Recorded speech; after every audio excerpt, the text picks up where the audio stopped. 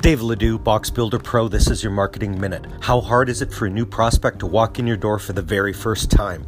Imagine she's a 35-year-old soccer mom with 2 kids, a full-time job, declining energy, and eating her meals through the window of her minivan 4 or 5 times a week.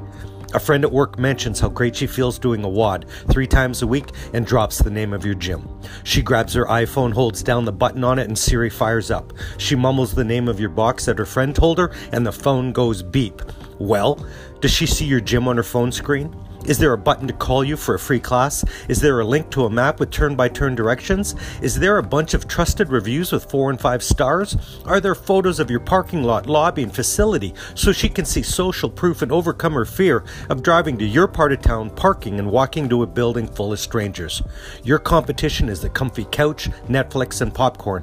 When that small glimmer of hope arises and they reach out for help, can she find you?